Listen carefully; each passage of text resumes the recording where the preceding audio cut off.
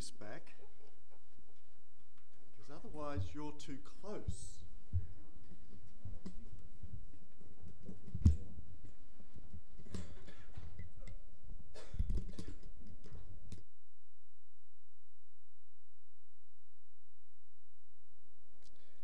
I always find that if the preacher moves forward, the people move back. Have you noticed that? Always the front seats of a church are always the ones that are empty. So if I move back, then it means that people can move forward. That's the theory. Let's just open with a word of prayer, please.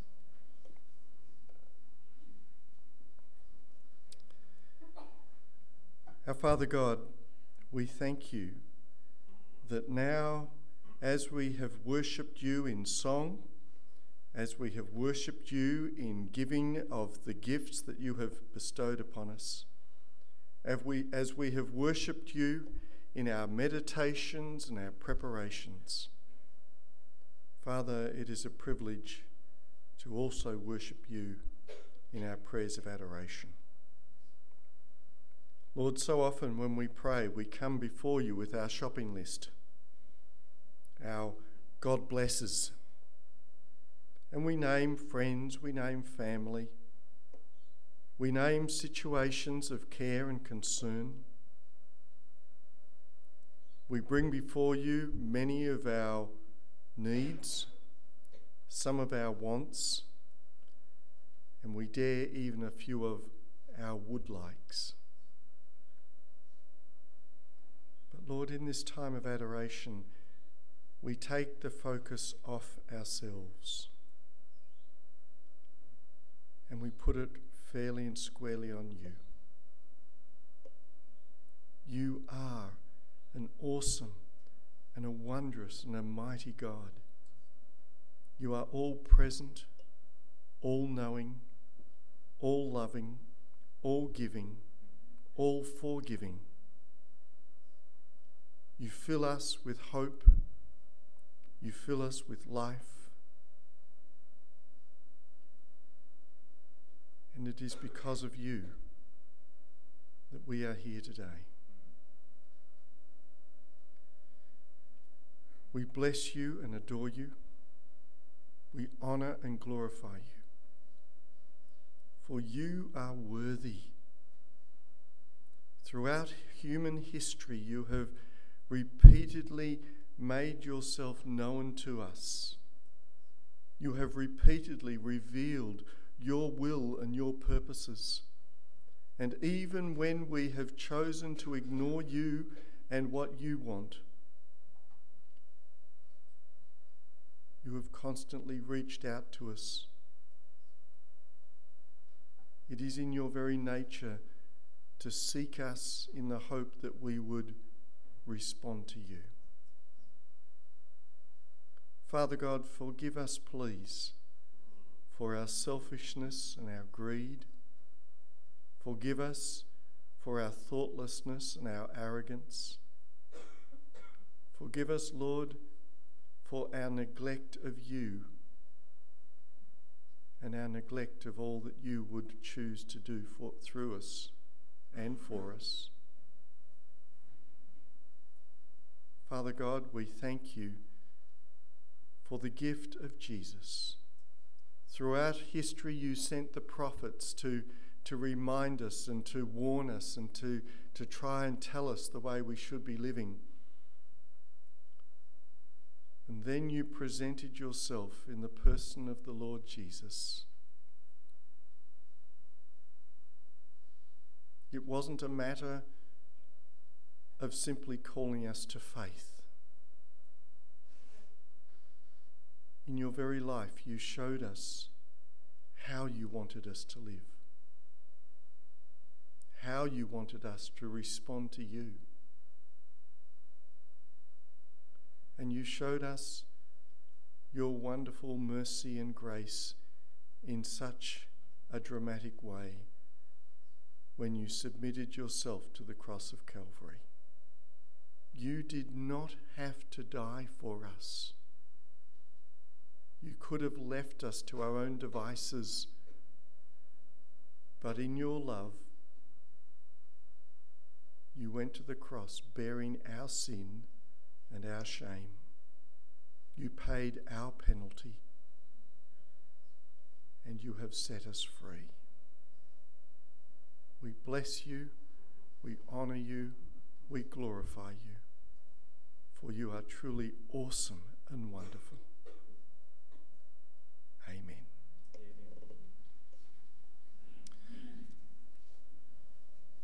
Would you turn in your scriptures to Romans chapter 10? I'm just going to read a few verses from verses 14 to 17. Romans chapter 10, very familiar passage.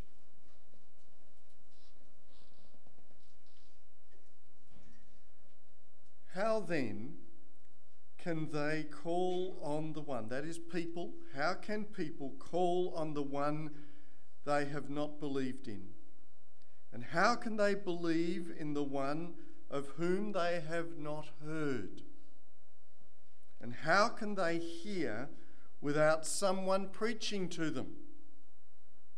And how can they preach unless they are sent? As it is written, how beautiful are the feet of those who bring God's news. The word good actually comes from the word godly. So how beautiful are the feet of those who bring good news, or God's news. But not all the Israelites accepted the good news. For Isaiah says, Lord, who has believed our message? Consequently, faith comes from hearing the message, and the message is heard through the word of Christ. The message is heard through the word of Christ. We're continuing in our theme of laying a godly foundation, and this morning I want us to focus on simply the Word of God. The Word of God. Now, as we begin, I just want to remind you that there are many titles and expressions that are used in the Bible that have caused people a lot of concern over the years.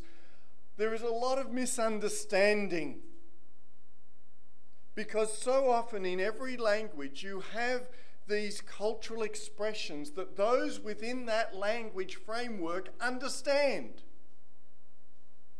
Those who come from the outside don't know what you're talking about. And so it's up to us as messengers of the Word of God to explain correctly what these titles and expressions mean. For example, if someone comes up to you and grabs you by the throat and says, "Have you been washed in the blood of the Lamb?"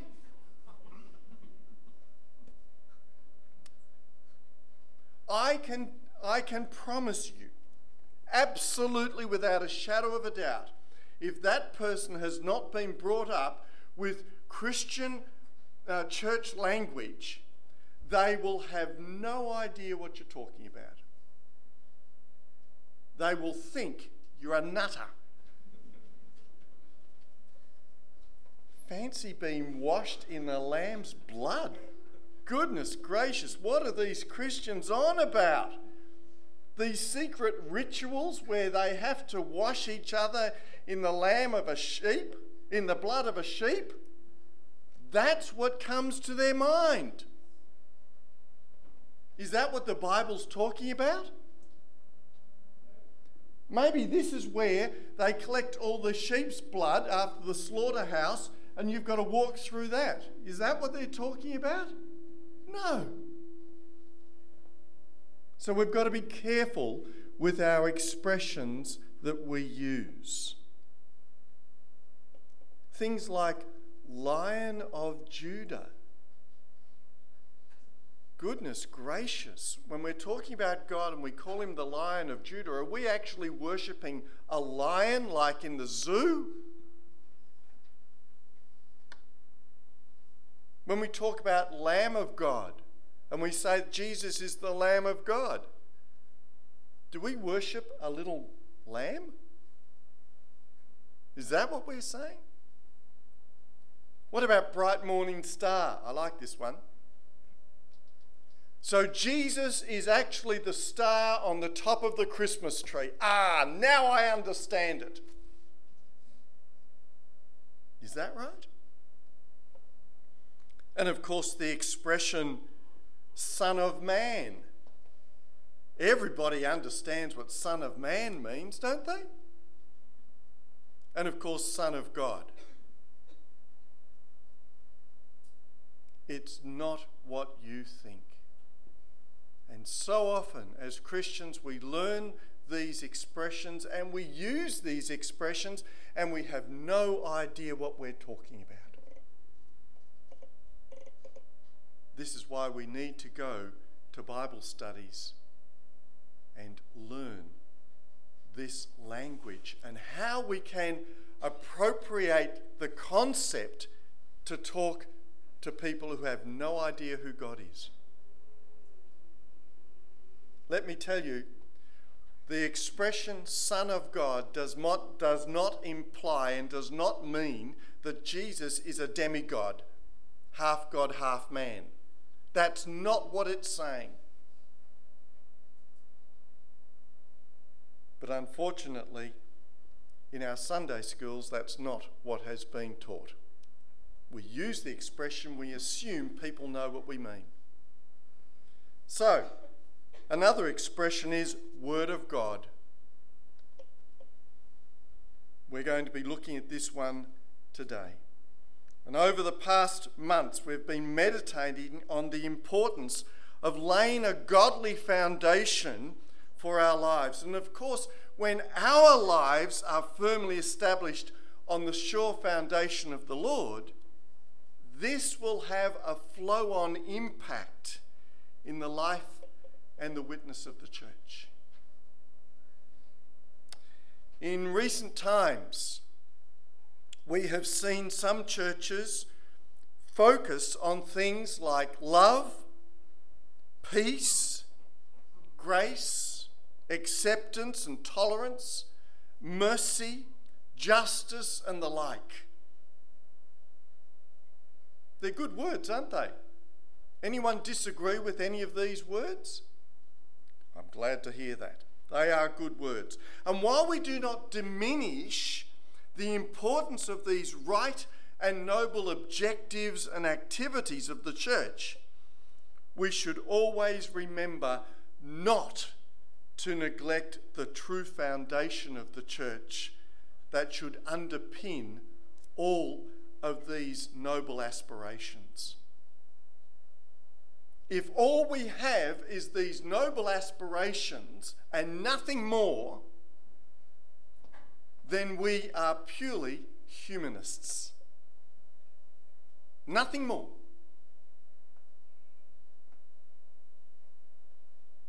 We need the foundation that underpins these noble aspirations. So, what am I talking about? I am talking about the fundamental imperative of the Word of God. And if the church ceases to focus on the basic importance of the Word of God and to merely focus on noble human aspirations, then we cease to be the true church of God. And let me tell you today in Australia, there are many churches that have the noble aspirations of love, peace, grace, tolerance, mercy, and justice, but they do not have any foundation in the Word of God. And so they are therefore ceasing to be the true church of God. They are merely a pretense. Having said this, what is the Word of God? What is it? Think about it. What is the Word of God? What do we mean by this expression? Well, I put it to you that there are two main answers to this question. And how many of you are thinking, oh, goodness, Pastor Bruce, what do you mean two? I thought there was only one. There are two main answers to this question, and they express, both of the answers, express the reality that God is a communicator God, and that he has been speaking to us from the very beginning of creation. The Word of God is a message.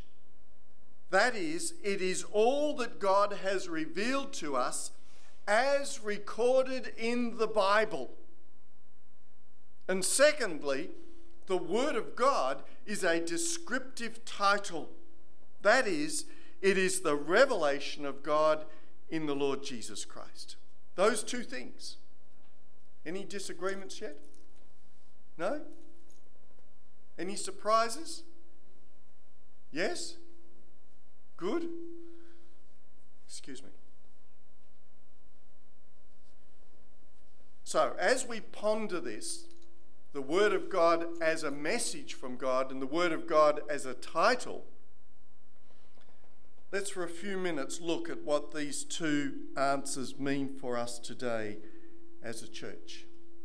Firstly, the Word of God, or the Word of the Lord, as it is sometimes also translated, is a message from God to you and me, to guide and direct us in the way that God has determined we should go in our life. He has a purpose and a plan for us, and throughout human history, he has sought to reveal that purpose and that plan in his messages, in his many messages to us. When God created mankind, he sought to have a special and a unique relationship with us. In Genesis chapter 2, verses 16 and 17, we have the Lord's first recorded words to mankind. I'm not saying they were the first words to mankind. I'm saying they are the first recorded words to humanity. And it's this, Genesis 2, 16 to 17. Of every tree of the garden you may freely eat, but of the tree of the knowledge of good and evil you shall not eat. For in the day that you eat of it, you shall surely die.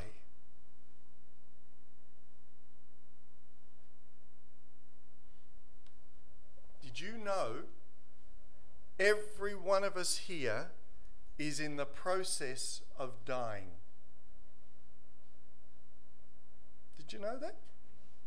Every day there are parts of you that are dying, and other parts are regenerating. And as you get older, so the parts that are dying overtake the parts that are regenerating, to a point that the parts that are regenerating can't sustain life anymore. The reality. This is only temporary packaging. We shouldn't pretend otherwise. Also in Genesis chapter 6, verses 13 and 18 and 19, the Lord said these words to Noah: "The end of all flesh has come before me, for the earth is filled with violence through them. And behold, I will destroy them from the earth. But I will establish my covenant with you, and you shall go into the ark, you and your sons, your wives, your sons' wives with you. And of every living thing of all flesh you shall bring 2 of every sort into the ark, to keep them alive with you." That's part of God's revealed will. And it was in response to mankind's disobedience against God. God does reveal his word to us. To Abraham, God also made a promise and a covenant as recorded in Genesis 17 and Exodus 20. God was very clear in what he also commanded of Moses. In fact, as we read the Bible, we see time and time again throughout history, throughout Jewish and human history, God has made known his will and purposes to us. He has spoken his word to us through his creation, through the spoken words of the prophets, through the Holy Spirit, and through the written words of Scripture. Time and time again, God has spoken his word. And at all times, God has spoken not only in regard to our relationship with him, but also in our relationship with one another. As we read in Mark chapter 12, verses 29 to 31, when challenged by the Jewish authorities, the Lord Jesus summarized what God the Father had said. The first of all the commandments is, "Hear, O Israel, the Lord our God, the Lord is one. And you shall love the Lord your God with some of your heart." Sorry? All of your heart. I was just checking to make sure you were listening. With all of your heart, with all of your soul, with all of your mind, and with all of your strength. You want to know God? You got to get your mind in gear with God. Faith is not a mindless exercise. You need to study and to know the Word of God, what he is saying, and even try to understand why he is saying it. Jesus went on to say, "This is the first commandment, and the second is like it. You shall love your neighbor as yourself. There is no other commandment greater than these. Love God, absolutely, and love your neighbor as yourself." Brothers and sisters, throughout human history, God has not been silent. Time and time again, he has sought to reveal his divine will and purposes to us. And when people say that there is no God, it's not that God has been absent or silent, but that they have not been looking and listening. They have chosen to have blind eyes and deaf ears. We, humankind, have repeatedly chosen to block our eyes and ears and ignore what God is saying to us. And is it any wonder that the world is in such a mess with selfishness, greed, deceit, corruption, wars, disease, pollution, and the like? Is it any wonder that family relationships are breaking up? Husbands with wives, parents with children. Is it any wonder there is so much dislocation in relationships today when people ignore what God is saying to them? We constantly and repeatedly compromise God's revealed values and principles.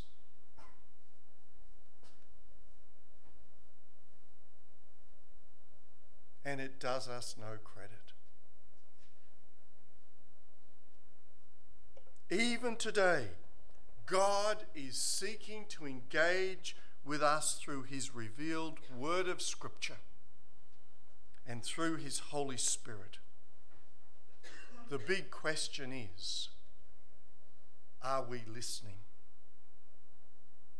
Make no mistake, The Bible is full of what God has been saying to mankind throughout many millennia, and it will take a lifetime of reading and studying to absorb only part of it for our life today. God's word is absolute. There is no place for relativism in our study of the Word of God. He is not saying one thing to you and an entirely different thing to someone else. God's Word is sure and solid and foundational for all of our lives. The second part, of course, was the Word of God. It's a descriptive title for the person of the Lord Jesus himself. There are many titles in the Bible for Jesus. Son of Man, Son of God, Lamb of God. These are all titles descriptive to help us understand who he really is. And another one is the Word of God. Jesus is the Word of God. In John chapter 10 verses John chapter 1 verses 1 to 5, we read these amazing words. In the beginning was the Word. The Word. And the Word was with God, and the Word was God. He was in the beginning with God. All things were made through him, and without him nothing was made that was made. In him was life, and the life was the light of men. And the light shines in the darkness, and the darkness does not comprehend, does not understand it. Amazing words. In the beginning was the Word, and the Word was with God, and the Word was God. It's then in verses 14 and 16 and 17 that the true identity of this Word is revealed.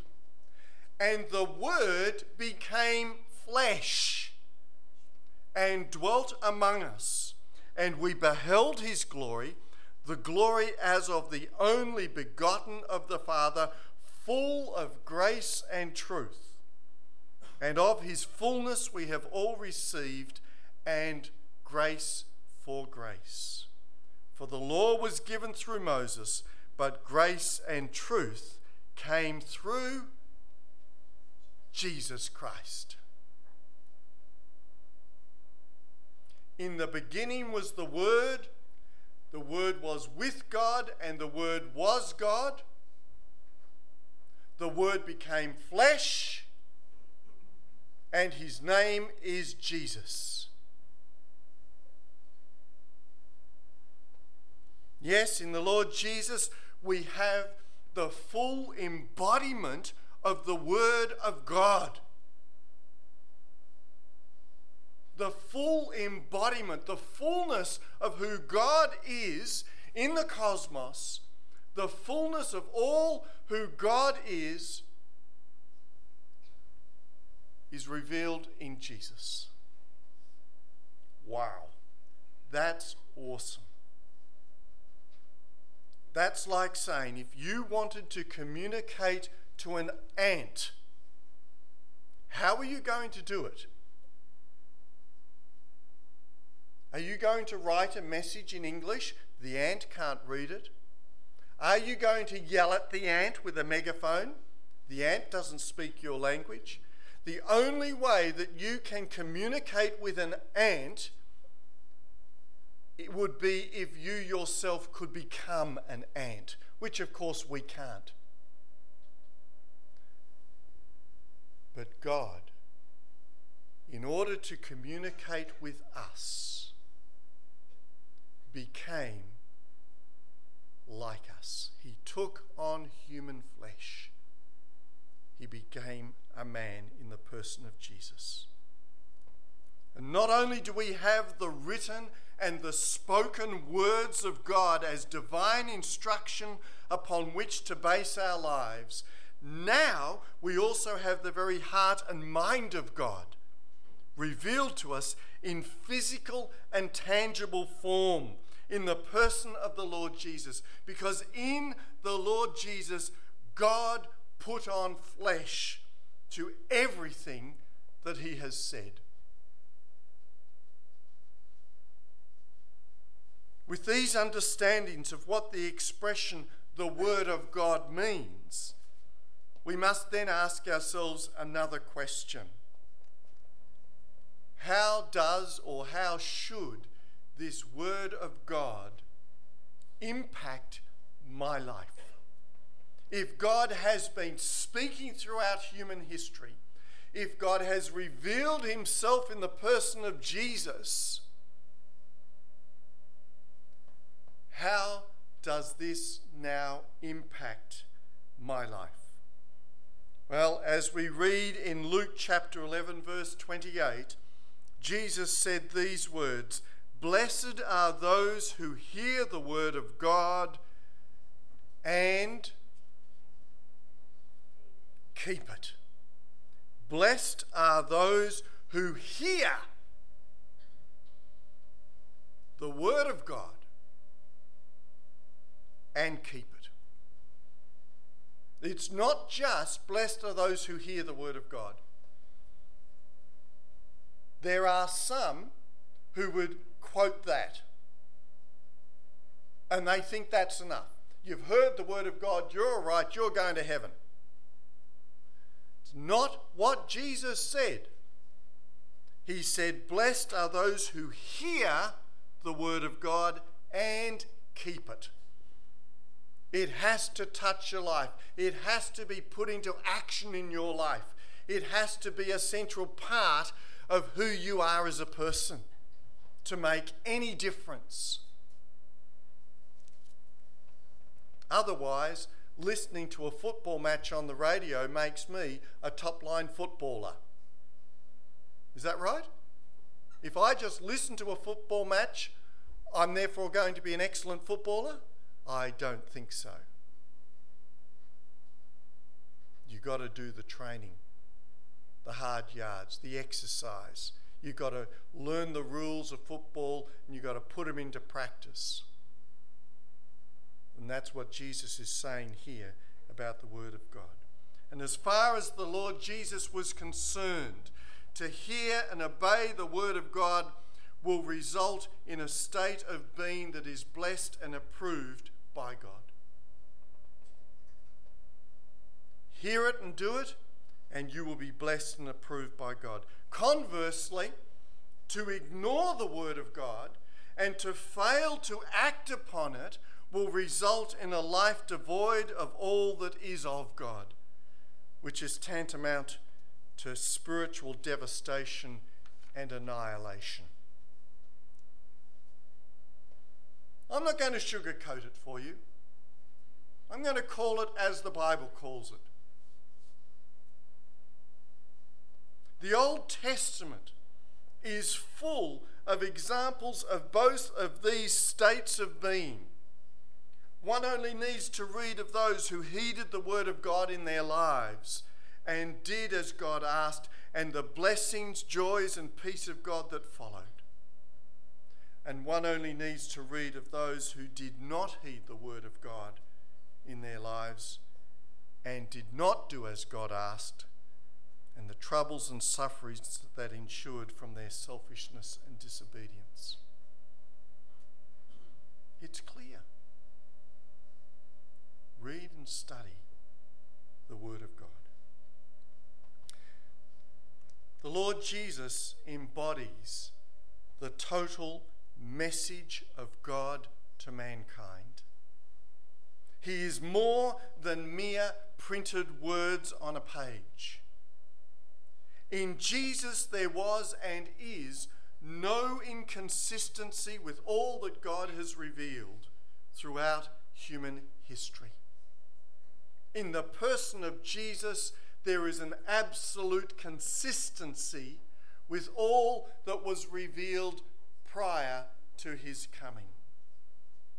And for those who have difficulty in reading the words of the Bible, they only need to look at the life witness of the person of the Lord Jesus himself and listen to his divine wisdom and instruction. We are so blessed today because we can learn to know God better as we seek to hear him in all the ways that he has spoken to us, and especially through the Lord Jesus Christ. As we read in Romans chapter 10, verse 17, faith comes by hearing, and hearing by the word of God. And in Hebrews chapter 4, verse 12, we read these words: "For the word of God is living and powerful, and sharper than any two-edged sword, piercing even to the division of soul and spirit, and is a discerner of the thoughts and the intent of the heart." Such is the word of God. Brothers and sisters, are you content to simply know about God? Or do you want to truly know God for yourself? Make no mistake, in Melbourne University, in the philosophical department, they study numerous philosophers: Degas, Camus, Sartre, Tillich. They even study John's Gospel. It's part of the course of philosophy in Melbourne University. They study the Gospel of John as philosophy. They know about God. The big question is, do they know God? And that's the question that is before us today. Plenty of people know about God. They know the stories of the Bible. They know about gentle Jesus, meek and mild, look upon this little child. They can quote verses of Scripture. But that doesn't mean to say that they know God. They don't know his love that impacts their life every day. They don't know about his mercy and his grace that has transformed them. To be sure, God does not want to be merely known as a concept of energy and matter transfer that takes place in the realms of the metaphysical. That's not what God wants. He does not want to be reduced to mere propositional theology. God is the ultimate expression of life and reality, and desires that we may know and understand him for who he is. He wants us to know him, to truly know him for who he is. He wants us to know what brings him joy and what brings him sorrow.